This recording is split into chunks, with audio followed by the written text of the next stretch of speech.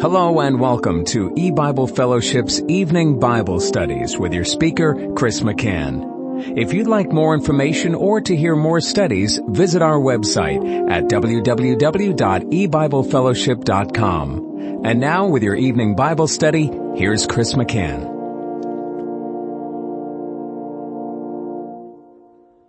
Good evening and welcome to E-Bible Fellowship's Bible study in the book of Revelation.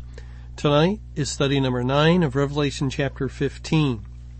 And we're going to be reading verses 5 and 6. Revelation 15 verse 5 says, "And after that I looked, and behold, the temple of the tabernacle of the testimony in heaven was open, and the 7 messengers came out of the temple, having the 7 plagues, clothed in pure and white linen, and having their breasts girded with golden girdles."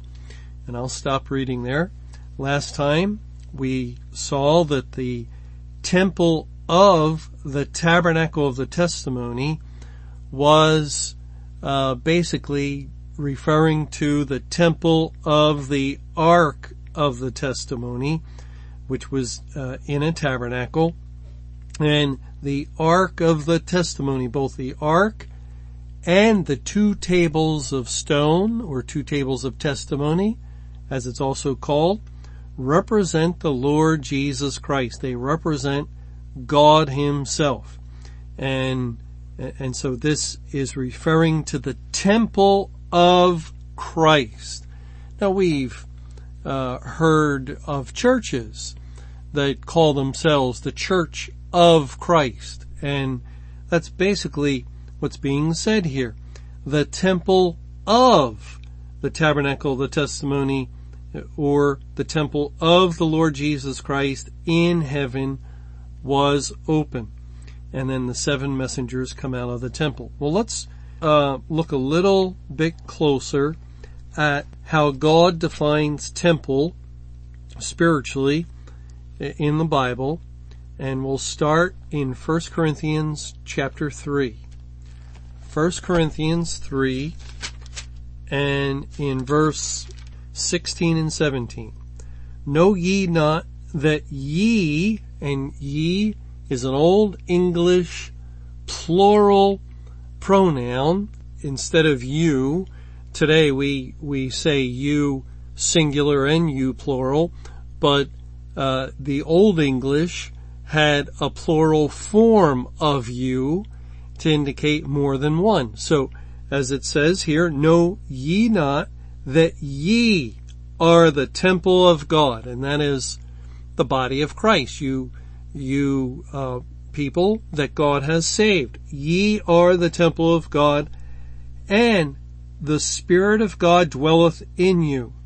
If any man defile the temple of God, him shall God destroy, for the temple of God is holy, which temple ye are."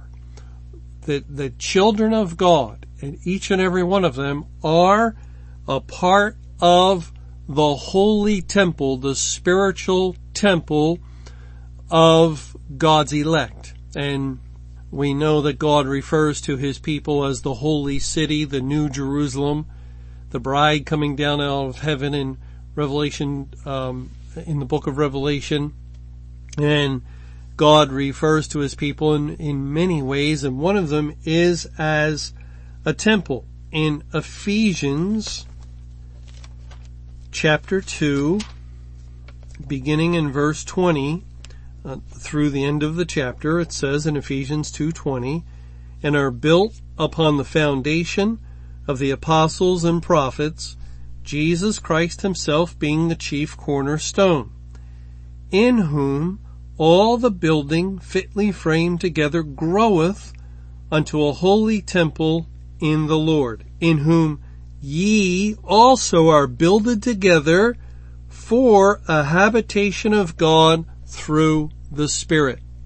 Now, to put this another way, basically, God is saying that His salvation program was a form of constructing a spiritual temple. And when He saved the people that he intended to save, those predestinated unto salvation from before the foundation of the world. And when he saved them, they were added to this temple until he completed the structure spiritually. And so they were builded together, all of these elect people, once they became saved, for a habitation of God, or a dwelling of God. God would indwell this spiritual temple. Just as with the earthly temple, in Solomon's time, the building, the house of God was finished, then the ark was put into the temple. And we'll actually look at that a little later on, but that's the idea. First, it must be finished. Now in Hebrews chapter 3, it doesn't say temple, but it speaks of the house in the very same way. In Hebrews 3, beginning in verse 1, it says, "Wherefore, holy brethren, partakers of the heavenly calling, consider the apostle and high priest of our profession, Christ Jesus, who was faithful to him that appointed him, as also Moses was faithful in all his house. For this man was counted worthy of more glory than Moses, inasmuch as he who has builded the house hath more honor than the house. For every house is builded by some man, but he that built all things is God. And Moses verily was faithful in all his house as a servant, for a testimony of those things which were to be spoken after. But Christ as a son over his own house, whose house are we, if we hold fast the confidence and the rejoicing of the hope firm unto the end." And that's very similar to whose temple ye are, as we read in 1 Corinthians. Whose house are we? Christ is a son over his own house, whose house is built up or made of the individual believers, the children of God, each one that God saves. And to make it even clearer, God very directly speaks to this in 1 Peter chapter 2 and verses 4 and 5. And there he says, "To whom coming as unto a living stone, disallowed indeed of men, but chosen of God and precious, ye also as lively stones or living stones are built up a spiritual house, a holy priesthood, to offer spiritual sacrifices acceptable to God by Jesus Christ." Now there it's very plain. Ye also as living stones are built up a spiritual house. God built his house. And this house is built upon the foundation of Christ and his sacrifice from the point of the world's foundation.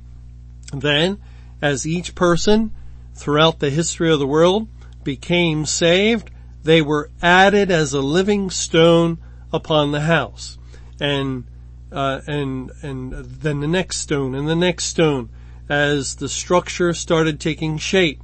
And then finally, at the very end of the Great Tribulation, at the very conclusion of the pouring out of the latter rain, God saved the last one to be saved. It was like placing the last living stone in this glorious building that God has been about building even before this world was created, with the death of the Lord Jesus Christ and God's plan to choose these people and God's plan to bring the gospel to them at some point in their life and to apply that shed blood of Christ from the foundation of the world to their hearts and redeem them at various points of time within each one of their lives until he completed his redemptive program, and each one to be saved was saved. And then the house was built. By May 21, 2011, the house of God was complete. Now, isn't it really interesting when we read the account in Matthew chapter 7? It's just a little parable, and yet it has tremendous truth contained in it that teaches us what happens at the point of a completed house. In Matthew 7, I'll read verses 24 through 27. Therefore, whosoever heareth these sayings of mine, and doeth them, I will liken him unto a wise man, which built his house upon a rock. And the rain descended, and the floods came, and the winds blew, and beat upon that house, and it fell not, for it was founded upon a rock. And everyone that heareth these sayings of mine, and doeth them not, shall be likened unto a foolish man, which built his house upon the sand. And the rain descended, and the floods came, and the winds blew, and beat upon that house, and it fell, and great was the fall of it. Now, what can we learn from this little parable that Christ is giving? Well, we can learn the following things.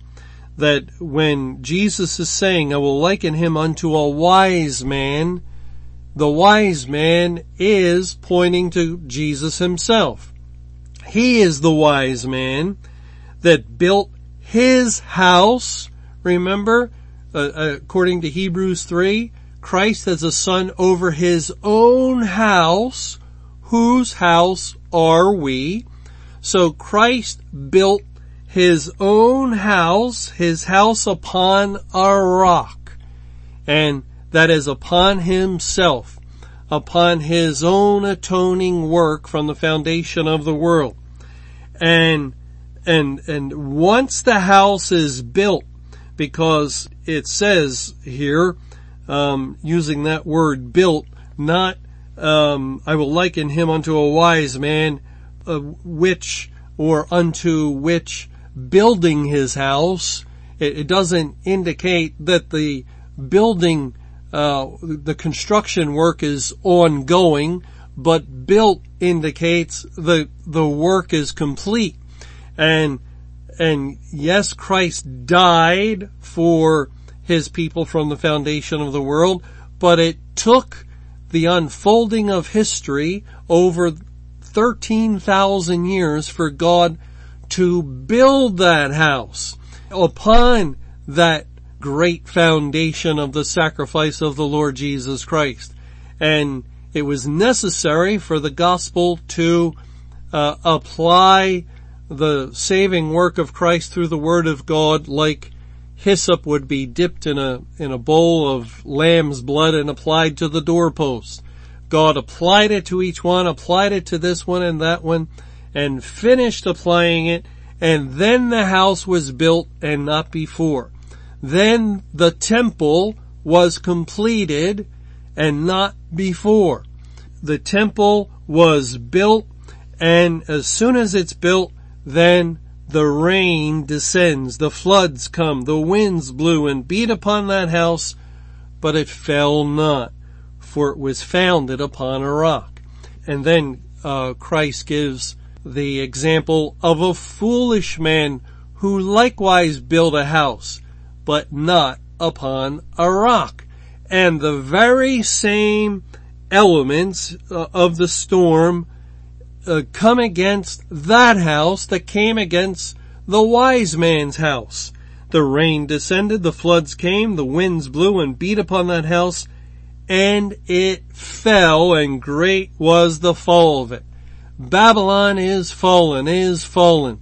It is telling us that when judgment day comes, and when the storms of the wrath of God, when the fires that are lit and kindled in his anger are poured out upon all the inhabitants of the earth, which include the children of God that are still remaining and alive, living on the earth in the day of judgment, that when this act of shutting the door of heaven, which impacts all saved and unsaved alike, when God does this, and when he brings that severe trial against his people, they will endure. They will remain.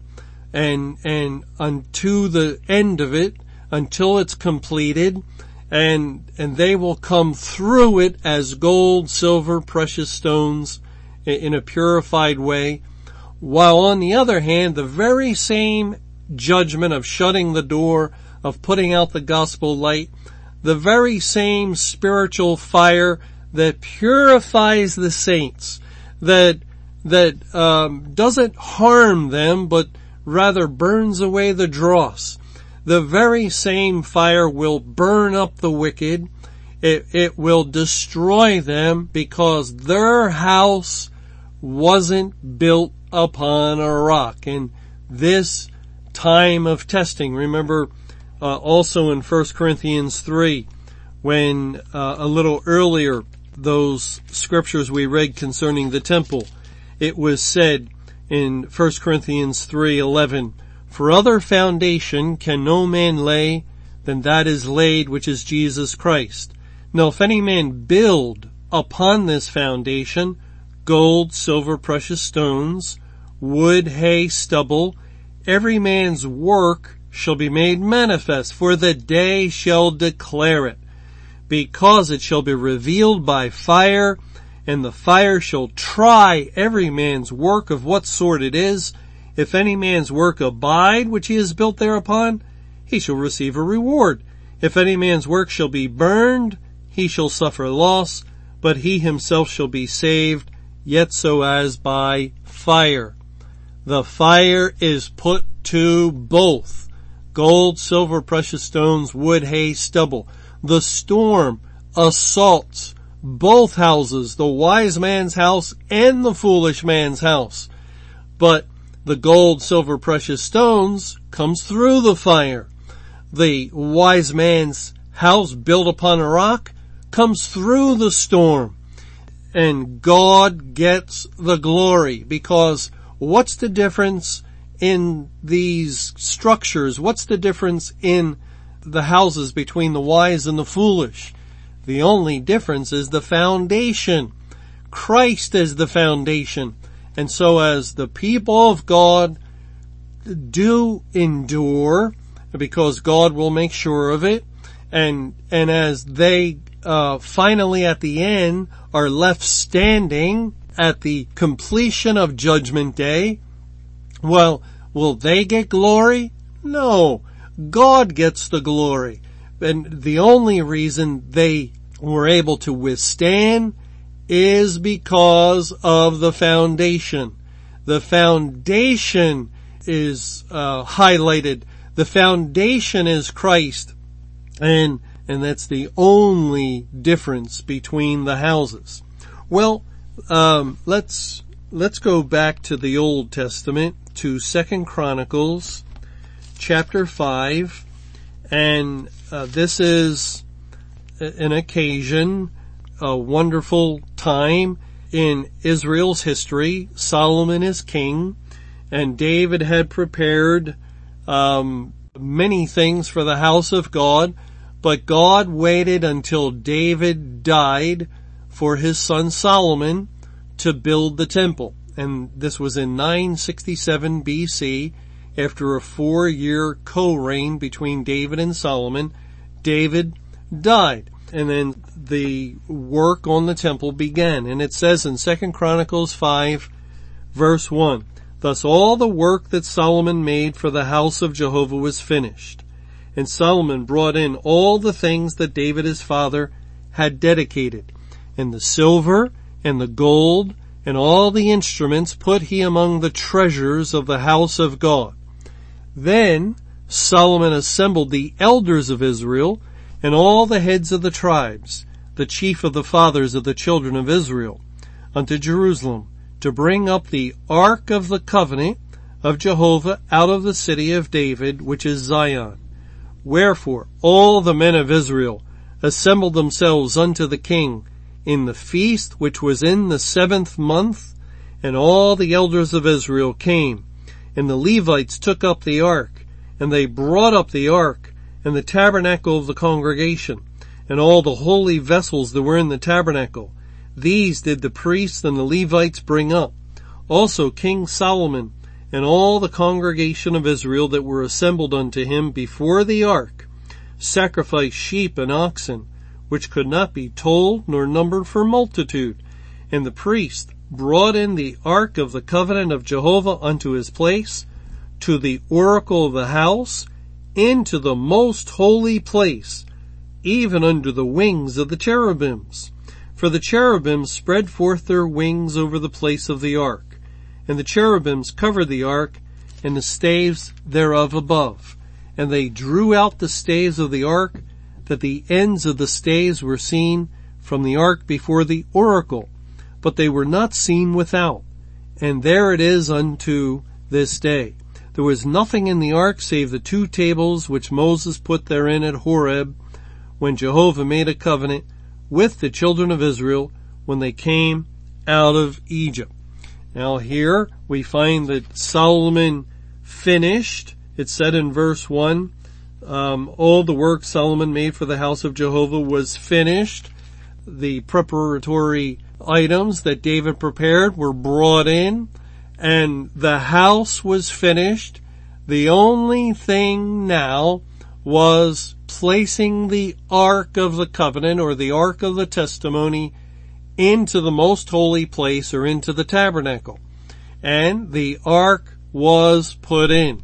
And the ark signified the presence of God, the presence of the Lord Jesus Christ within the body of believers. Remember, this house pictures the other language we read earlier in Hebrews 3. Christ is the Son over his house. Whose house are we? It pictures what 1 Peter 2 said, that you're built up living stones and a spiritual house. It pictures the statement in 1 Corinthians 3 that ye are the temple of it, or ye are the temple, the spiritual temple made up of everyone that God saves. And once completed, that is, once God saved all of the elect whose names were recorded in the Lamb's Book of Life, let's say 200 million, if that's correct. Let's say 200 million, and then the 200 millionth individual was saved. The house is now finished. And what's the first thing that happens? The ark goes in, or the Spirit of God enters in and indwells this holy temple that's made up of all those that he saved. Well, then we read in verse 11 of 2 Chronicles 5. And it came to pass, when the priests were come out of the holy place, for all the priests that were present were sanctified and did not then wait by course. Now, let's not forget that we're reading Revelation 15, and Revelation 15 says the 7 angels came out of the temple, having the 7 plagues, clothed in pure and white linen, and having their breasts girded with golden girdles. And we'll look at that when we get to it, but that is priestly attire. And they're coming out of the temple. Well, here, Solomon's temple was finished, the ark goes in, and verse 11 of 2 Chronicles 5 said the priests were come out of the holy place. And then it goes on to say, in verse 12, also the Levites, which were the singers, all of them of Asaph, of Heman, of Jeduthun, with their sons and their brethren, being arrayed in white linen. And I emphasize that. Why? Well, in case you missed it, Revelation 15:6, and the 7 angels came out of the temple having the 7 plagues, clothed in pure and white linen. We can't help but see the connections, the tie-ins that are being made between these passages. Alright, it continues in the middle of verse 12, having cymbals and psalteries and harps, stood at the east end of the altar, and with them 120 priests sounding with trumpets. It came even to pass, as the trumpeters and singers were as one, to make one sound to be heard in praising and thanking Jehovah. And when they lifted up their voice with the trumpets and cymbals and instruments of music, and praised Jehovah, saying, for he is good, for his mercy endureth forever. That then the house was filled with a cloud, even the house of Jehovah, so that the priests could not stand to minister by reason of the cloud, for the glory of Jehovah had filled the house of God. Now, let me go back to Revelation 15, and it says in verse 8, and the temple was filled with smoke from the glory of God and from his power, and no man was able to enter into the temple till the 7 plagues of the 7 angels were fulfilled. Now, isn't this interesting? There's several connections. Remember at the beginning of the chapter, the 7 messengers, which quickly gave way to those that had gotten the victory over the beast, were standing on a sea of glass, and we saw the relationship between the sea of glass and the molten sea that was in the temple, that the priests were to ceremonially wash in before performing priestly duties. There was one tie-in, and that's actually in 2 Chronicles 4, that you could read about that. And then we're reading of the Ark of the Testimony, and we have the Ark in view here. And we know also that those that had gotten the victory over the beast are the great multitude that came out of great tribulation. And the Bible teaches in many places that would have completed God's salvation program, thus completing the spiritual house of God, which relates to Solomon's house being completed. And then we're reading here further language of priests coming out of the temple, clothed in fine white linen. And the 7 angels or messengers in Revelation 15 also are clothed in fine white linen, and they have priestly attire and so forth. There's even more tie-ins, but we'll have to look at that in our next Bible study. We've run out of time for tonight. Thanks for joining us for E-Bible Fellowship's Evening Bible Studies. You can hear these studies Monday through Friday over Paltalk, Skype, E-Bible Fellowship's webcast audio, or over your phone. For more information or to hear other studies, visit www.ebiblefellowship.com. Until our next study, may the Lord's perfect will be done.